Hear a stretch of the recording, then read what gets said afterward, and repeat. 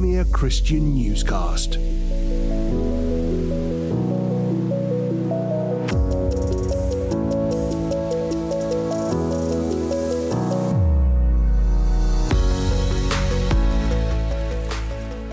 Hello and welcome to the Premier Christian Newscast. I'm Tim Wyatt, and this week we're looking at the news from the Church of Scotland. The Church's General Assembly voted 274 to 136 just a few weeks ago to change their laws to allow gay marriage in church for the very first time. The culmination of years of debate and an even longer campaign, the decision was marked by celebration from some in the church and deep regret from other more conservative elements. The Church of Scotland now becomes the seventh major denomination in Britain to permit either same-sex weddings or blessings, since gay marriage was itself legalised in 2014. Today we're going to think about how the Scottish move might affect other churches also locked in internal conflict over this issue. Will the other holdouts, most notably the Church of England of course, soon follow suit in rewriting their marriage doctrine? Is the momentum towards affirming LGBT relationships now overwhelming, or will we see instead more fracturing and division within British Christians over this flashpoint issue? This week, I'm pleased to be joined by two of Premier's news team, Sam Hales and Marcus Jones, to consider where next for the Church's debate on same-sex marriage.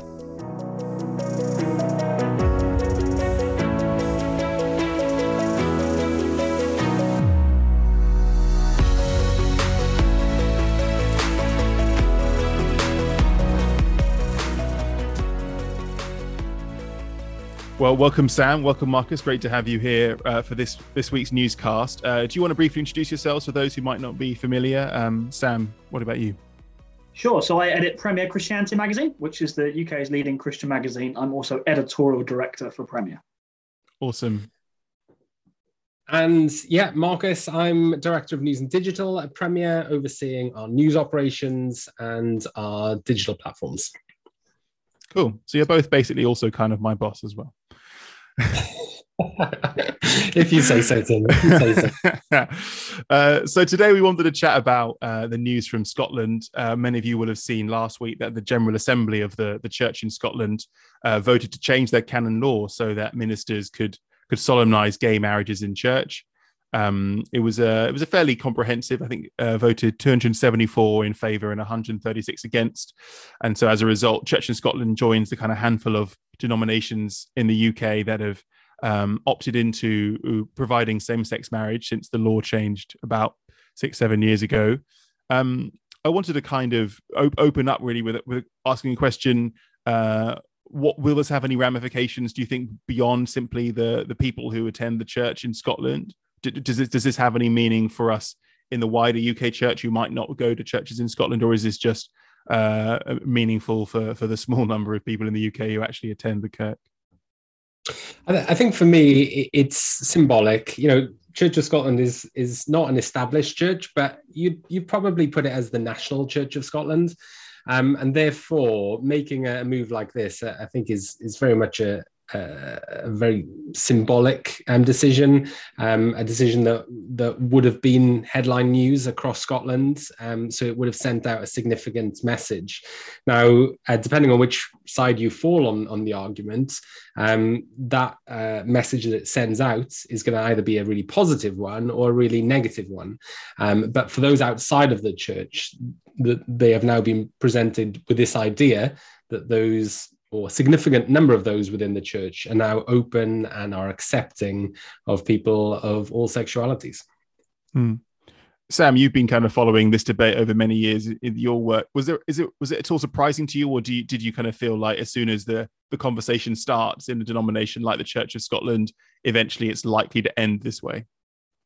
I think those who have been following this closely would say that the Church of Scotland tends to be on the more liberal end of things. And so there wasn't massive surprise on that level. But as you say, Tim, this immediately leads to questions for other denominations. The big one, of course, being the Church of England. I think the reason for that is just because so many Christians go to the CFE, but also the CFE does so many weddings and so many marriages. There was a lot of people saying, okay, Church of Scotland, now over to you, Church of England. Are you going to follow suit? And that's not a foregone conclusion at all. I think this is, as we've seen in recent years, a debate where Christians have very strong views on both sides, and it generates an awful lot of discussion. And it really does cut to the heart, arguably, of a lot of what Christians hold dear when it comes to scripture and the interpretation of it. And so Church of Scotland are going the same way as United Reformed Church, Church in Wales and others, who are perceived by some as being on the more liberal end and therefore more likely to do this.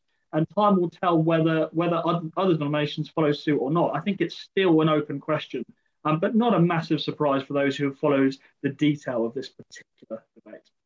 You mentioned their foregone conclusion. Sorry to jump in there, Tim, but for me, the Church of England is a foregone conclusion. All the churches seem to be moving in this one direction, and it's going to have to take a big pushback from conservatives to change the tide. For me, the Church of England is just all about when. It's not if, it's when, and it might be in 2 years, it might be in 5, but it's going to get there eventually.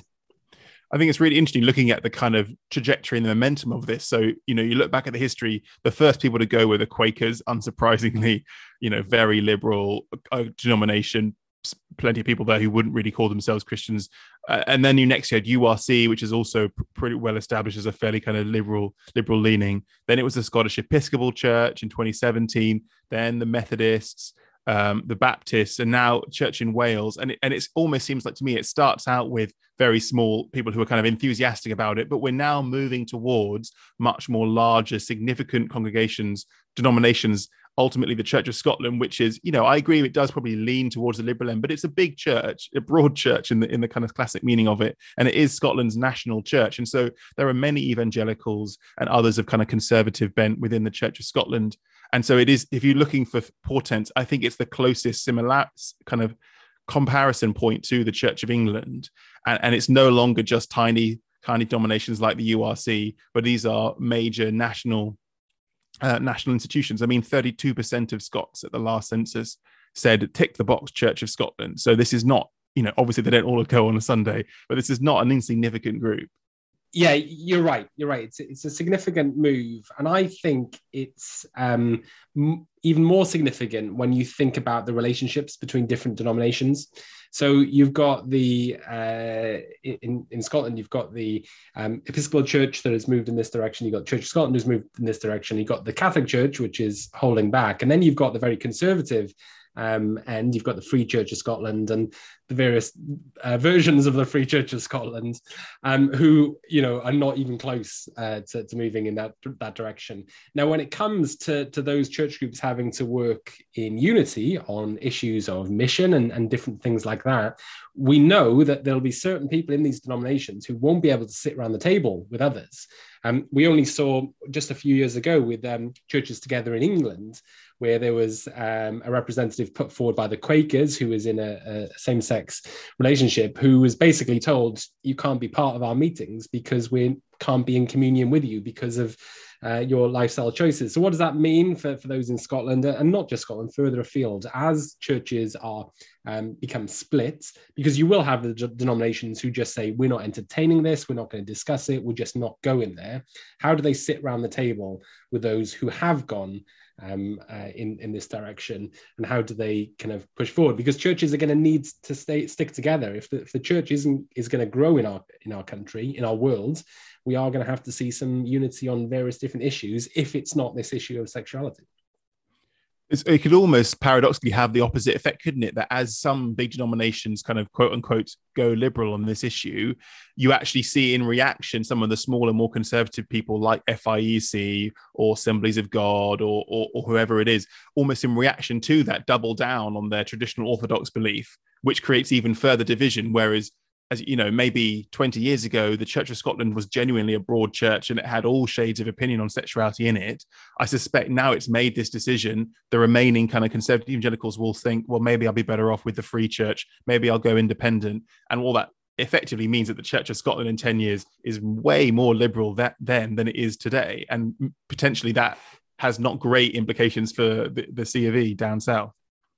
I think that's what we will see, this doubling down of various different groups, but it's how long that doubling down can last, right? So for this generation, whether you're in a conservative leaning denomination, I think it'll be fairly straightforward to kind of say we are going nowhere near. But what happens in this next generation who are growing up in this society where the idea that you can be against same-sex marriage is just a complete kind of absurd view to have. For those people who are growing up in that society, what does it mean for them, and what sort of pressure will they then put on their leaders as a result? So for the denominations that you mentioned, I don't think it's a problem for them at the moment, but in 20 years or less than that, 15 years, how difficult it's going to be for them. Yeah, and I think it's that rate of change that's worth bearing in mind here. I think back to when same-sex marriage was first legalised, and there were safeguards put in place that basically said religious groups will not be forced to conduct same-sex weddings. And I remember at the time, there was this general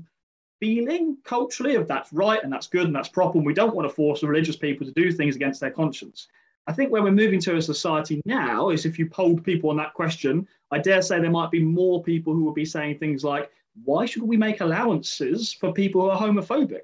Now, you might agree or disagree with that view. I'm just saying that view exists. And I think there's larger and larger portions of our society that would say, I'm sorry, you can be religious all you want, but actually, if you're not going to let me marry who I want to marry, I view that as homophobia. Now, again, that might be debatable whether that is homophobia or not, but I think that's increasingly how some Christians are being perceived. And that's what concerns me, is are we able to hold that tension where actually those in the Christian community and those in the LGBT community are moving further towards reconciliation rather than war? And I would say that no matter where you stand on this issue, the Archbishop of Canterbury himself is bringing out a book at the moment on this very subject of reconciliation. You think, well, what does reconciliation look like between the LGBT community and Christians? Because I would hope that whatever theology you hold, on the ins and outs of this particular debate, you would at least agree that as Christians, we don't want to have a reputation for being against or at war with any group, including those who are LGBT. And of course, there are many who transcend those categories and boundaries anyway and identify as Christian and LGBT, for example. But nevertheless, I think the point is that the culture has and is shifting and changing very, very quickly on this. And that then puts more and more pressure on churches to say or do something that would have been unthinkable 10 or 20 years ago. And Sam, you mentioned the laws that have come in, which have meant that church leaders who are against same-sex marriage don't have to conduct a same-sex marriage. They don't have to have their building hold same-sex marriages. And I think it's right that people can have a conscious clause, I guess, to what's changing. However, I do fear that down the line, this is going to get muddier and muddier, especially for the churches that have kind of the parish structure, like we would see in the Church of England and the Church of Scotland. Because if there is a church on the end of my road, which is technically my parish church, and they say, no, we don't want to have a same-sex marriage here, you've got to go to the church 4 miles down the road to have yours. I just wonder how that's going to play out. So at the moment, there's this, the Church of England talked about this triple lock to stop any problems coming up. But I wonder whether there's going to be something that's going to break that triple lock further down the line. And I think the Church of Scotland, the Church of England are going to have to be very cautious about that as they move forward or don't move forward on this. Premier Christian Newscast.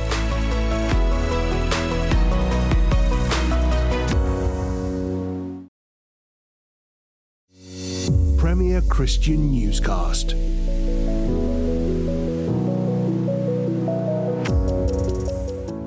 I was looking into the detail of the Church in Scotland's way, and what they've done is they've made it a kind of an opt-in. So if you want to conduct gay weddings, you have to actively opt in and renew that every 3 years, and no one can be forced to kind of against their conscience to do gay weddings. And it says if you're keen to do it, you need to also take account of the kind of peace, unity, and pastoral needs of your congregation. So kind of take the temperature of your people in church as well.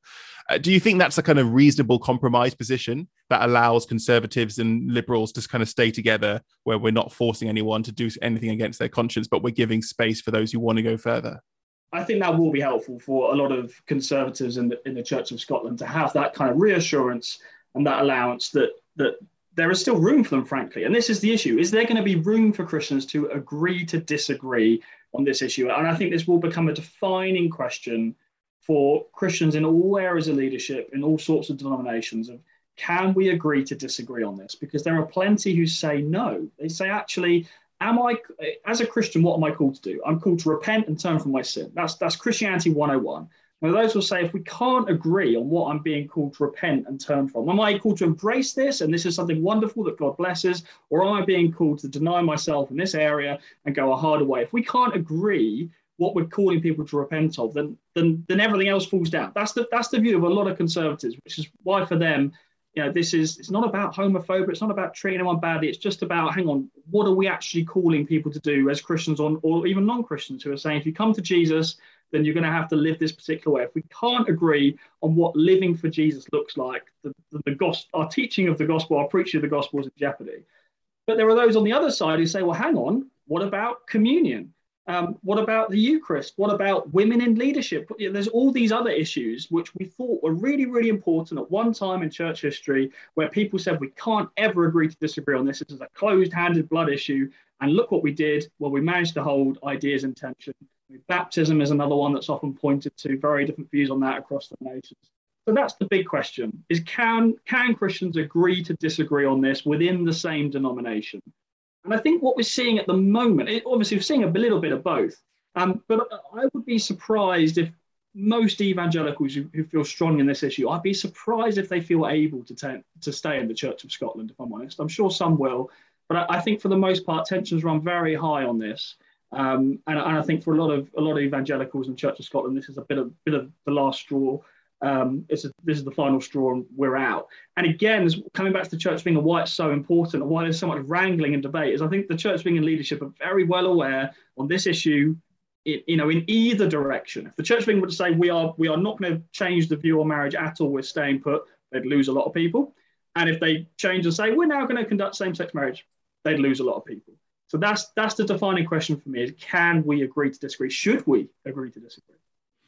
And is there a structure? Is there a clever form of words that allows, like we found around women bishops and women priests in the Church of England, with flying bishops and complicated oversight arrangements and dispensations and guiding principles and independent adjudicators? And there's all this structure that's being created in a desperate attempt to keep these two people with diametrically opposed views in the same room, in the same synod, worshipping in the same denomination.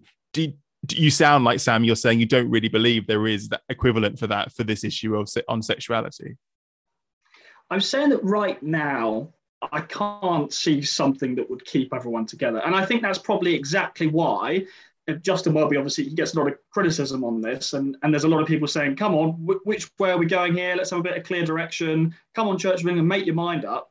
I think this is precisely why it has, for a lot of observers and commentators, felt very slow and dragging of feet, and where do we all stand here? And this is all a bit of a mess. I think this is precisely why, is because I think people like Justin Welby look at the church they have, and someone like Justin Welby clearly prizes church unity, arguably above anything else. Very, very close to his heart. He looks at an issue like sexuality, thinks this is going to split and divide the church. I can't allow that to happen. I don't want that to happen on my watch, frankly.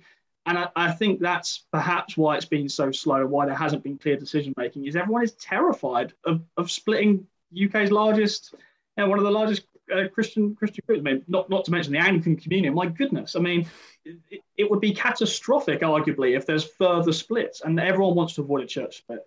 But as I say, I think that there are Christians increasingly on both sides who are saying, look, sorry, tough. You've got to go one way or the other. What about you, Marcus? Do you have a view on that particular question of whether there is a way to keep people together, or if some kind of divorce is inevitable? I just kind of reflect on kind of history of the past 2 millennia, right? And how many different church splits there've been, and how many discussions there have been about, how can we keep people together, and whether there's a wording that can work.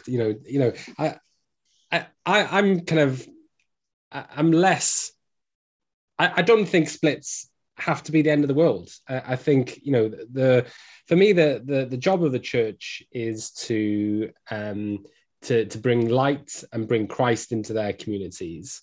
And I think that a conservative leaning church can do that. I think a liberal leaning church can do that. Do they always have to be on the same page on every little detail? I don't think they do. And I do think we are coming to a period where there are going to be significant splits. The the Church of England is just doing everything it can to stay together at the moment. But we know on a global scale, there are certain groups within the Anglican Church who are just kind of not entertaining the thought of being at the same table. I think we are going to see that on a more local scale. We've seen that in the US, various different denominations just saying we're going to kind of part ways at that point. Would it be a disaster? I don't think it would be. As long as those churches continue with their mission, continue with their job of bringing Christ to their communities. Nobody wants to be in disunity. Nobody wants to be in a situation where Christians aren't walking together. But unfortunately, these are big issues where people are digging their heels. And to some degree, I think at some point you've got to say, it is what it is, and we're just going to go in a different direction. But I do think the conservative counter to that, though, is that there isn't a Bible verse saying those who are baptized as infants will not inherit the kingdom, or those who are baptized as adults will not inherit the kingdom, or those who are ordained who are women will not inherit the kingdom. But there is verses saying those engaged in sexual immorality will not inherit the kingdom. And I think this is where the conservative comes in and says, hang on a minute, like, we're talking about issues that cut to the heart of sexuality. And it's not that the church is obsessed with sex, it's that we're just trying to be faithful to scripture here. And the scripture seems to say that actually sexual immorality, which is a very, very broad term and affects every person, no matter what your sexual orientation is, this term sexual immorality seems really serious in scripture. So if we can't agree, are we calling you to turn from this or embracing this? That cuts to the very heart of the gospel. So Marcus can talk all he wants about bringing Christ to communities, but they'd say, well, which Christ are you bringing? Which gospel are you bringing? And I think that's where the conservatives want to jump in and say, this is a gospel issue. And I think that's why you'll see conservatives will leave denominations over this issue. If their denomination goes in what they perceive as a liberal direction, they will see it as, we're not preaching the gospel anymore, therefore I can't turn up on a Sunday and I'm off. And I do think we'll see that. But as I say, the split will happen on both sides. There's increasingly what I think of Reverend Richard Coles, who's been speaking a lot in the media recently about how upset he is with the Church of England in not allowing him to marry the man that he loved. He's very upset about that. And he's just as angry with the institution of the church as the conservatives will be. Yeah. And Sam, you mentioned that the church isn't obsessed with sex. I think it is a little bit. I think it is one of those things that people like to keep coming back to. And there are plenty of other gospel issues that cause division. And sexuality is by far the biggest of the lot. And I just, in our church, we recently went through the Living in Love and Faith course, which the Church of England put together to kind of get the churches talking about this issue and like you say, disagreeing well. And it touches on some other issues as well. It touches on identity. It touches on marriage. It touches on divorce. And, Jesus was pretty strong on the issue of divorce. And there were some big divisions about the issue of divorce a decade or so or more ago. Now that's just kind of totally in the past. Can you imagine somebody turning up to church and being refused communion because they are divorced? In certain churches, that is now kind of, you couldn't imagine that happening, but 15 years ago, that was the case. And I wonder in 20 years' time whether there'll be people like us having conversations about the same thing about sexuality. Will we move that quickly on it? Who knows? I dug up some really fascinating stats when I was preparing for this about some polling. And as recently as 1983, apparently 70% of Anglicans and 80% of Christians from other denominations said that they thought sex between people of the same gender was wrong. And 30 years later, so 2013, that was down to just 35% in each group. And that's the scale of this. In a single generation, people's minds have changed so radically and so fast.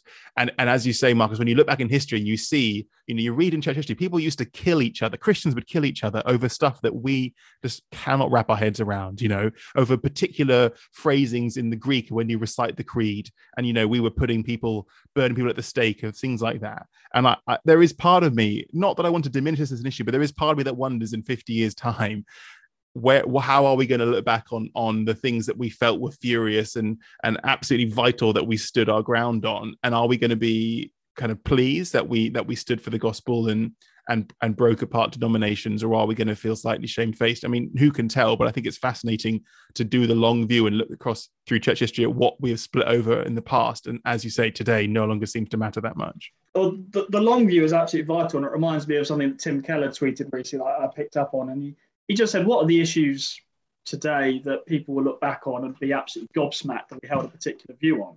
And, I think of all sorts of things, from climate change and the environment, to perhaps abortion, to perhaps same-sex marriage. It wouldn't surprise me, and I say this as a proud meat eater, it wouldn't surprise me if in 50 years' time people say, how could that generation have eaten so much meat? It was so bad for the world. How could they drive petrol cars? That is outrageous. No one thought it was weird to drive 100 miles on petrol. And again, on this particular issue, it's quite possible that people will look back and hear some of the opinions that have been voiced in a podcast like this and think, how could they think that way? And I think it's helpful to have that kind of check. The only other thing I'd say on that point, though, is I'm not a believer that history is constantly progressing. I don't buy the view that as time goes on, we will all become more and more enlightened. I don't buy the view that on every ethical, moral issue in 2022, we're more advanced than we were in 1990, on a whole range of different things. But it is a fascinating question I often ask myself. What are the sorts of things I just take for granted that a future generation will think are abhorrent? I think that's a really good point, Simon. I think the other thing to speak into this is that, I can hear these conservative church voices, saying, we are watering down the gospel. We are moving away from God's, planned way for us to live. And as a result of that, we are moving further and further away from what the kingdom should and will look like. And therefore, we shouldn't expect to see church growth. We shouldn't expect to see revival and all these different things. And you may have seen the report that came out last week about the contagiousness of churches in the UK. This mathematician from South Wales who calculated the R rate for church growth in the same way that we had the R rates for the COVID pandemic, and how many people were passing on COVID to friends and family. He's worked out the same calculation for how contagious churches are. How are they, getting out, sharing the news and seeing their church grow? And out of 13 denominations that he looked at, only 3 of them were growing. And those 3 were the Elim Network, Fellowship of Independent Evangelical Churches, FIEC, and New Frontiers. Now, one of the other things to kind of look at on this report is that those 3 churches are all conservative leaning on the issue of sexuality. And some, Peter Linus being one of them, Peter Linus, the UK director of the Evangelical Alliance, took to social media just to ask the question, is it the fact that these churches are growing because they are the ones who are refraining from moving on this issue? They are sticking to what they believe are the biblical teachings on these matters, and as a result of that, they are continuing to grow. And I think that will be one to monitor over the coming years as the various larger groups, the Methodist Church being one of them, as they are in a state of decline. Will this move leads to church growth because people will see it as a more open and welcoming church, or will people leave because they'll see it as a church they can no longer feel at home at? I think it's a really fascinating question because you see it argued from both sides. As you say, liberals say, why would young people come to church when it's such a backwards, homophobic institution that we even have it written into our laws that 2 men or 2 women cannot marry each other? And on the flip side, as you say, conservatives say, well, look, this only hastens decline. No one is interested in churches that are kind of lily-livered and weak on doctrine. And if we stick to the true orthodoxy, that's how we will kind of withstand the winds of secularism. And as you say, it's kind of too early to tell in many ways, but it will be fascinating over the next kind of 30, 50 years to see if there is any truth in either of those kind of hypotheses. I don't know if you have a view on that, Sam. Well, just I agree, and I've seen exactly those same 2 versions put out there by those who aren't Christians. You often see those who are not Christians saying, come on, Church of England, change the rules on same-sex marriage, get with the program. But you also see, fascinatingly, those, and there was a I can't remember who, but I think it was someone quoted in The Spectator, went semi-viral in Christian circles. Everyone was so surprised by it. Someone who wasn't a Christian saying, hey, if you're going to be a Christian, you should be a bit weird. You should stand out. You should have views that are different to the rest of the world. And actually, I, as a non-Christian, I'm not interested in joining your club unless you are a bit weird, because otherwise I could get community from, I don't know, the local book club. I don't need to go to church. Whereas actually, if at church you're preaching like quite an unusual doctrine and you're calling me to a really high standard and it's really countercultural, I find that far more interesting. And I want to engage with that far more than if you just become like the rest of the world. So the point being that whether you're a Christian or a non-Christian, both those arguments are being made. There are those saying, come on, church, change your view, get with the program, and those saying, no, church, can't change. Please stay as you are and be different and stand out. Brilliant. Well, we're kind of running out of time here, so I'm probably going to call that to a close. It will be fascinating to kind of watch the kind of UK church scene, as I'm sure you both will, over the coming decades and see what happens with those kind of remaining holdout denominations, most particularly C of E. But thanks for your time, Marcus and Sam. It's been great chatting as always. And thanks for listening. We'll see you next week.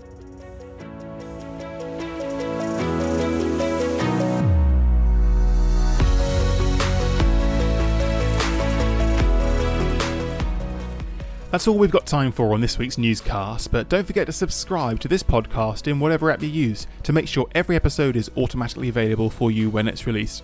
If you've enjoyed it, we'd really appreciate it if you could review Premier Christian Newscast on your app and tell your friends about us. We're a new podcast, and so we'd love to get the word out as much as possible. Thanks for listening, and see you next time. Premier Christian Newscast.